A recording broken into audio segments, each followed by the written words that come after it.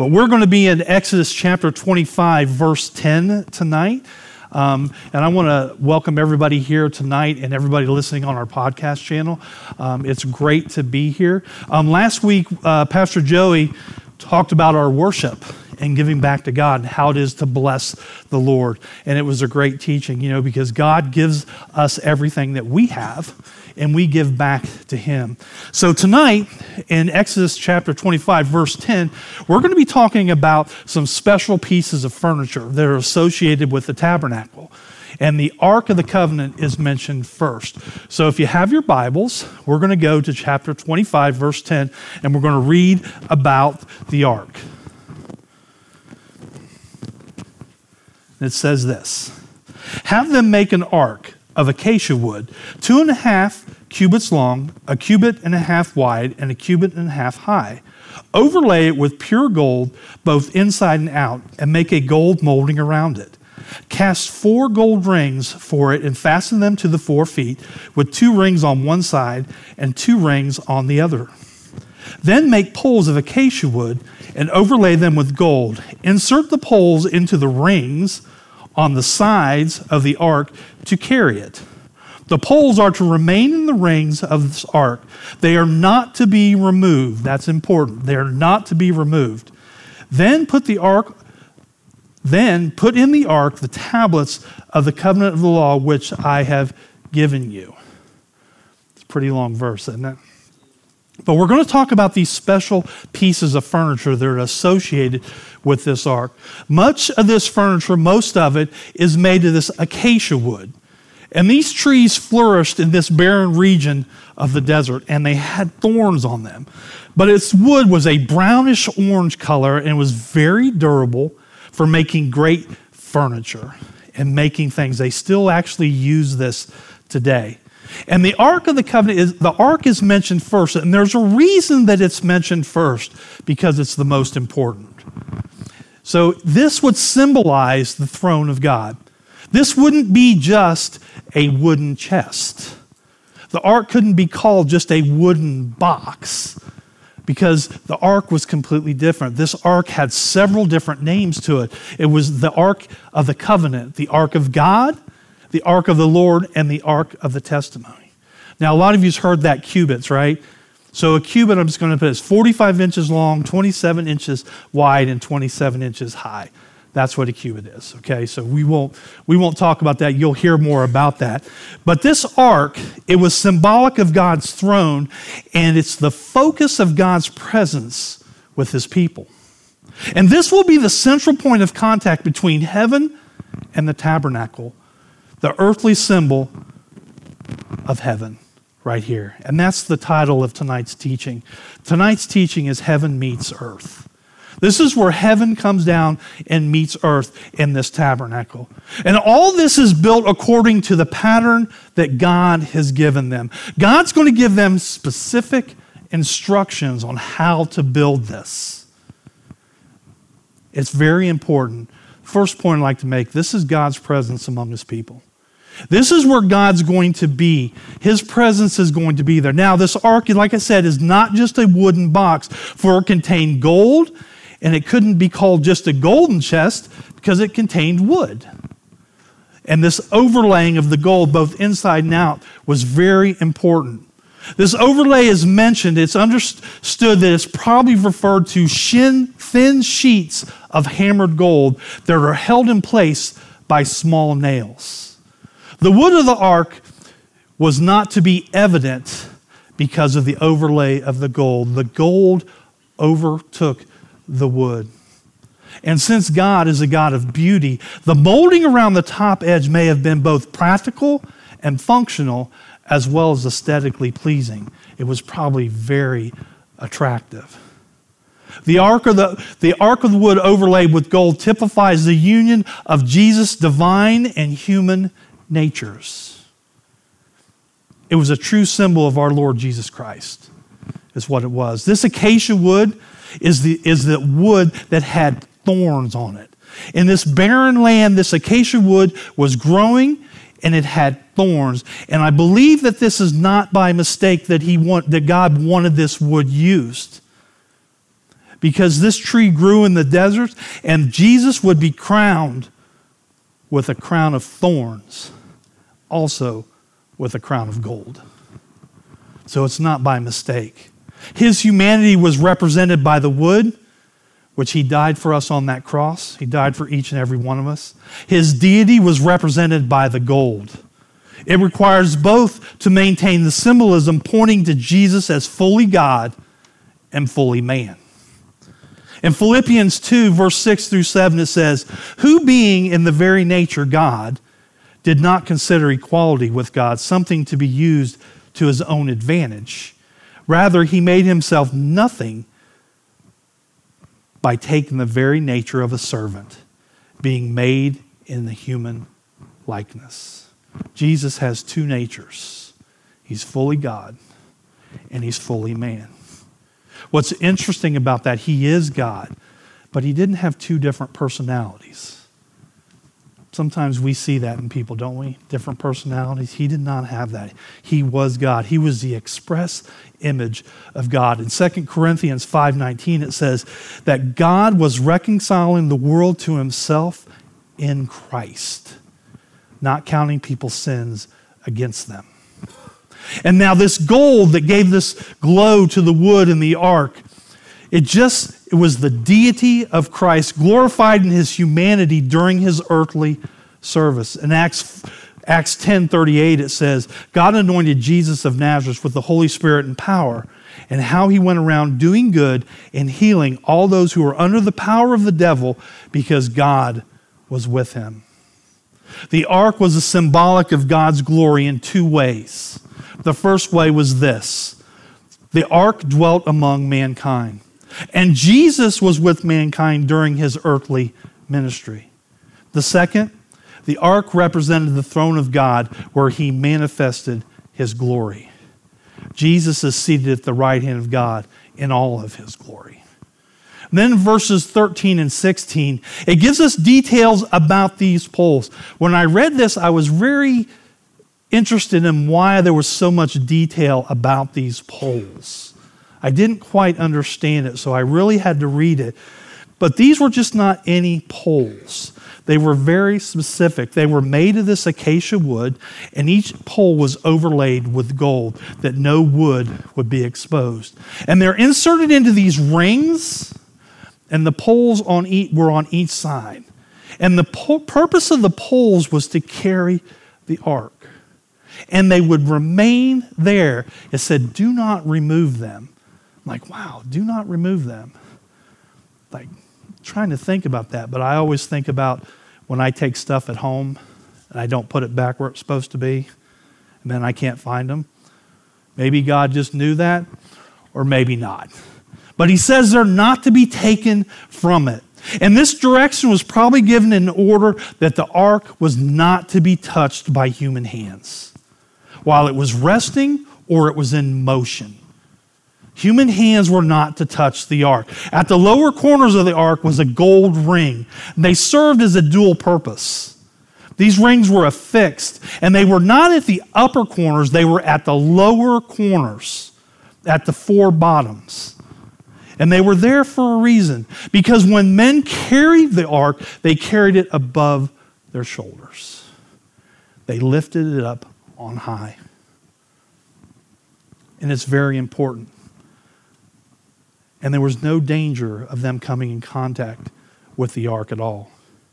They served as feet for the ark when they moved from place to place.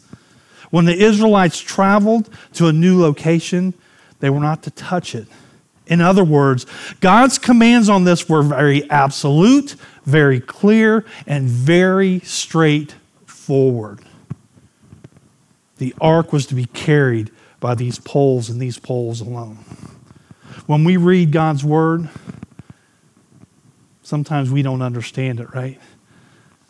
But the Holy Spirit will help us through that. The Holy Spirit will help us understand what that is. They were also warned never to touch any of the items in the ark, the holy items, and it was under penalty of death. In Numbers 4:15 it says, but they must not touch the holy things or they will die. The details contained in the instructions in Exodus were mercifully given by God so that the people would have no doubt what God expected of them and with respect to what the ark was and how it was to be moved. And later, it was only apparent for disregard for God's word many centuries later that Uzzah unfortunately died because he touched the ark. And the reason he did that is because the specific way of transportation, they deviated from it. And it started to fall, so he reached out. The poles were prescribed for a method of transportation. There was no alternative given.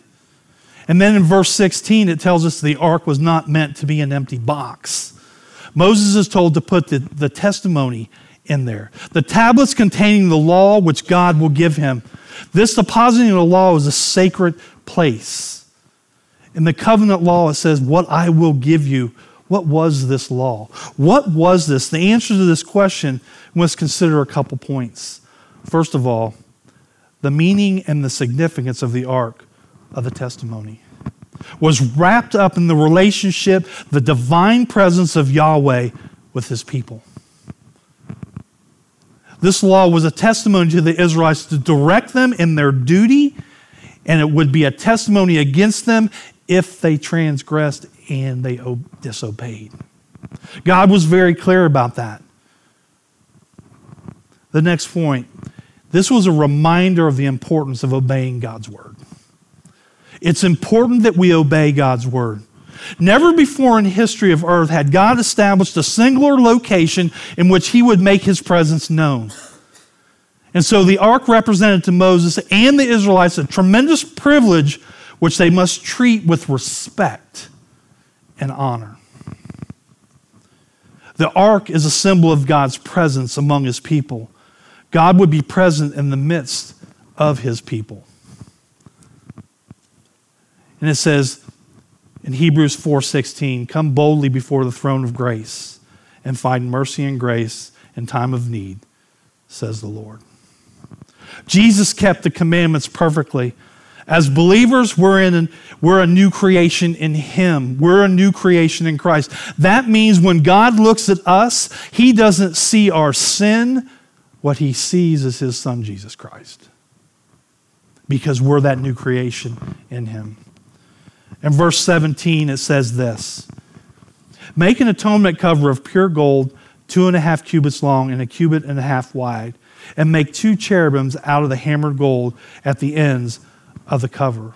Now, cherubim is single, but it says the plural for that is cherubims, and it's an angelic figure repeatedly mentioned in the Bible. The cherubims are described as serving the will of God, performing divine duties in the earthly realm. Their initial responsibility, does anybody know what their initial responsibility was? Can anybody tell me? Playing harps. Playing harps. I like it. I like it. We're going to go back to Genesis, the Garden of Eden. That was where they were first mentioned in response to that. The cherubims are God's throne bearers. And I have a picture of one up here, I believe. That's kind of what it looked like. That's the best picture that I got, the one I liked the most. There were a lot out there. If you check it out, there's a lot out there. I like this one the best. You like that? Looks nice. But in verse 19 it says, make 1 cherub on one end and the second cherub on the other. Make the cherubs of one piece with the cover at the 2 ends. The cherubims are to have their wings spread upwards, overshadowing the cover with them. The cherubims are to face each other, looking toward the cover. Place the cover on top of the ark and put the ark and the tablets of the covenant of the law that I will give you there above the cover between the 2 cherubims that are over the ark of the covenant of the law. I will meet with you and give you all the commands for the Israelites. Now this describes the items that are on the top of the ark, this mercy seat, this place of atonement. This term has, I think, a double meaning. The emphasis on it, the root is literally covering. It's a symbolic of covering or blotting out sin. Covering our sin. Now the seat was the same length and width as the ark, and it was a solid slab of gold fashioned into a mercy seat, and nothing else, solid gold. But it wasn't the only piece there. These cherubims figures were so important. And the Lord told Moses that there were to be 2 cherubims on the top, the 2 ends of the mercy seat. And they were to be made out of gold. And I believe that Moses looked at these and he saw a pattern in Ezekiel. And that's where he came up with this, because there were really no real instructions of what they looked at.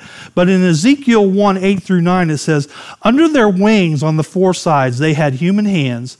All 4 of them had faces and wings, and the wings, one touched the wings of another. Each one went straight ahead. They did not turn as they moved. This may have given Moses this visual of what they looked like, these 2 cherubims sitting on the mercy seat. And it describes what they're doing. Their wings are facing upward towards heaven. And they're covering this mercy seat. The placement of the mercy seat on the ark, we do not know whether if there was a separate door that came in there, or if there was an entrance on the inside, if they had to remove that seat to get there. But what we do know is that Moses once again is commanded to place the testimony, these tablets of stone that he received, which God gave to him himself, into the ark. In 2 Kings 19, verse 15, it says, and Hezekiah prayed to the Lord, the God of Israel, enthroned between the cherubims, you alone are God. Over all the kingdoms of earth, you have made heaven and earth. The purpose of this mercy seat for Moses was there so that he could meet with God. And he could hear all that God had commanded him. No longer did Moses have to climb up to the top of Mount Sinai, but he had the unique privilege of entering into this holies of holies to meet the Lord himself. And the Lord would speak to Moses face to face from these cherubims on this mercy seat. There God would speak to Moses. No one else had this privilege. Not even Aaron was privileged to do that. The mercy seat was made as a place to appease God. When the sacrificial blood was sprinkled on it once a year on the Day of Atonement, God's throne among his people, the mercy seat was transformed from a throne of judgment to a throne of grace when it is sprinkled with that atoning blood. Today for us, as sinners, we have a mercy seat. And that mercy seat is sprinkled with the blood of Jesus Christ, who died on the cross to atone for our sins. It's because of his love for mankind that God initiated a plan by which people could be reconciled back to him. It was God who initiated this plan so that we can be reconciled with him. In 1 John 4:10 it says, this is real love. Not that we've loved God, but he loved us and sent his Son as a sacrifice to take away our sins. The mercy seat, God's throne. He didn't sit upon it in the physical sense, but he dwelt among it between the cherubims. In Psalms 99, verse 1, it says this, the Lord reigns, let the nations tremble. He sits enthroned between the cherubims. Let the earth shake. God must be lifted on high and always first in our lives.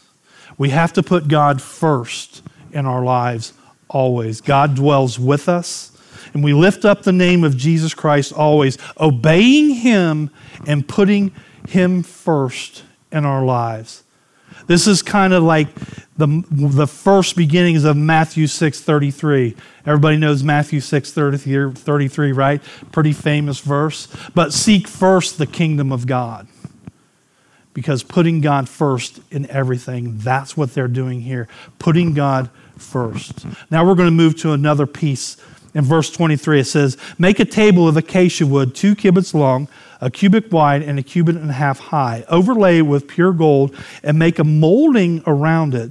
Also make around it a rim handbreadth wide, and put a gold molding on the rim. Make 4 gold rings for the table, and fasten them to the 4 corners, where the 4 legs are. The rings are to be close to the rim to hold the poles used in carrying the tablet. Make the poles of acacia wood, overlay them with gold, and carry the table with them. And make its plates and dishes of pure gold, as well as its pitchers, bowls, for the pouring out of offerings. Put the bread of the presence of the table to be put before me at all times. Now we're going to see different items that are there. We see these different items, these dishes, these pitchers, these bowls. And it talks about the bread. And I believe this bread refers to the presence of God. Probably the 12 loaves, about the 12 tribes that they had. This offering was being there at all times. God wanted it there all the time. It was the fruit of his people's labor, is what he's saying. And acknowledging the blessings that God had given them. Do we do that? How many times do we acknowledge the blessings that God has given us?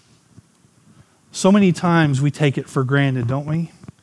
I remember in FPU, Financial Peace University, one of the classes, somebody said once, well, that's my check. That's got my name on it. But where did you get the giftings that you use to earn that money? It came from God. Everything comes from God. And they were acknowledging that God's blessings for all of them. Everything that they had and everything that we have is provided by God. And later it would hold a golden jar holding the manna and Aaron's rod which budded, as well as the tablets of the covenant. In Hebrews 9:4 it says this, which had the golden altar of incense and a gold-covered ark of the covenant. This ark contained the gold jar of manna, Aaron's staff that had budded, and the stone tablets of the covenant. It's very interesting what these objects are. These objects tell us that the law of God was in Christ's heart, and he perfectly obeyed it. In Psalms 40, verse 7 through 8, it says, then I said, here I am. This is Jesus. I have come. It is written about me in the scroll. I desire to do your will, my God. Your law is written on my heart. The manna foreshadowed Christ and his ministry in many different ways. The Lord referred to himself as the bread of heaven or the bread of life. He would satisfy all our hungers, all our needs. He is the true manna, and he is sufficient to meet all our needs and meet all the needs of his people. In Philippians 4:19 it says, and my God will supply all your needs according to his riches in glory in Christ Jesus. He will satisfy our hungry souls. He is the living bread. In Matthew 5:6 it says this, blessed are those who hunger and thirst for righteousness, for they shall be satisfied. Strengthen believers and strengthen the believers for service. The next point is God is present to meet the needs of his people. God is present to meet the needs of his people because Jesus is the true bread of life to all who receive him.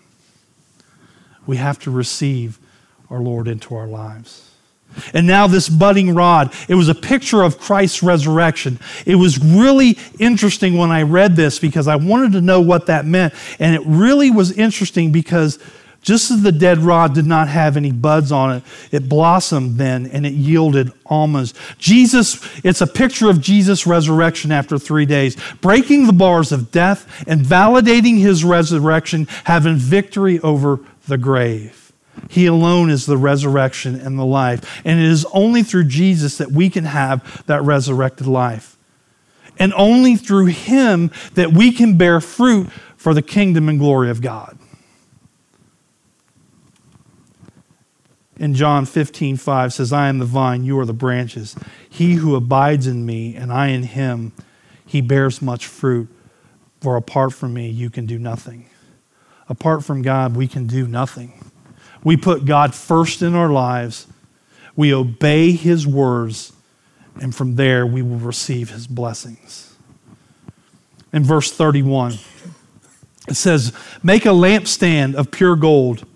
Hammer its base and shaft, and make its flower-like cups, buds, and blossoms of one piece with them.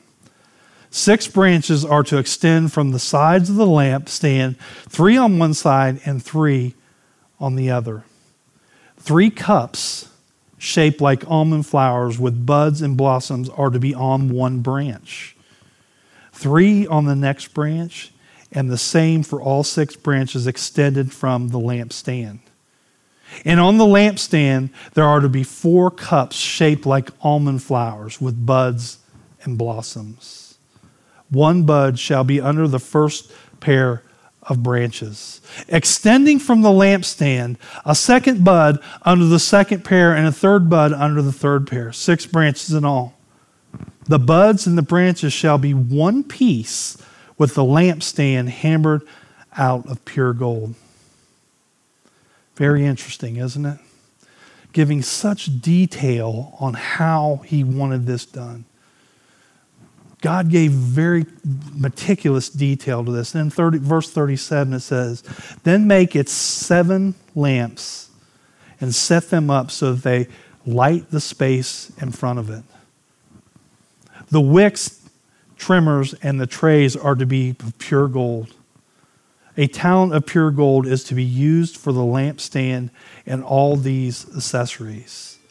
See that you make them according to the pattern shown you on the mountain." It's interesting that in this, where they were at, there was no light. Inside this, there was no natural light.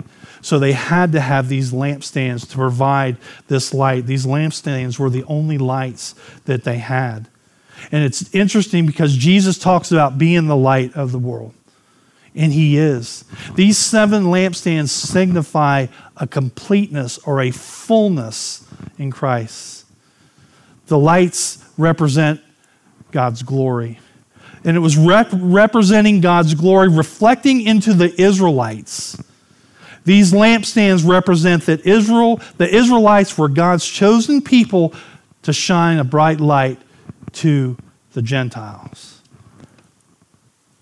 That Shekinah glory. God enlightens our worship and our service and our life, each and every one of us. For us, though, right here, God's word is our light. We're directed by his word. We're directed by this. His word tells us that this is what we need. The Bible is all we need. We need to live according to God's word. Moses was to make everything according to the pattern that God gave him. God's given us a pattern for life, hasn't he? He's given us direction. We know what the Bible stands for, right? Basic instructions before leaving earth. He's given us these instructions on how we should live. And we're also called to do everything according to what the Bible says. Moses was given this words according to what he learned on Mount Sinai.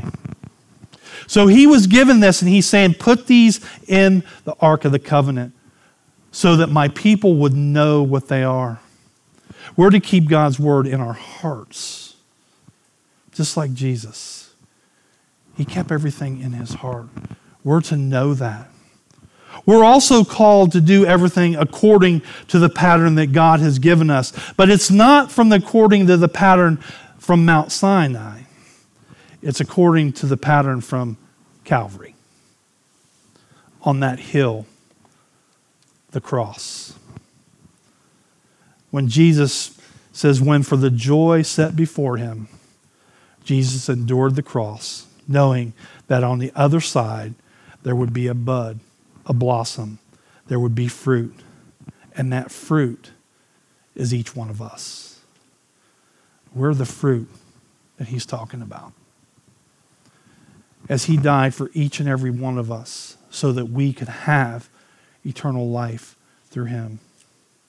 When we talk about the ark, that was God's place that he showed his presence. We have the Holy Spirit living in us now. The presence of God is always with us through the Holy Spirit when we receive him and we believe who he is. There might be someone here tonight that has not accepted Jesus as their Lord and Savior. And you may not know the presence of the Lord. And if that's you, I'm going to give you a moment in a moment, I'm going to give you a chance to receive him as your Lord and Savior. And we're going to pray.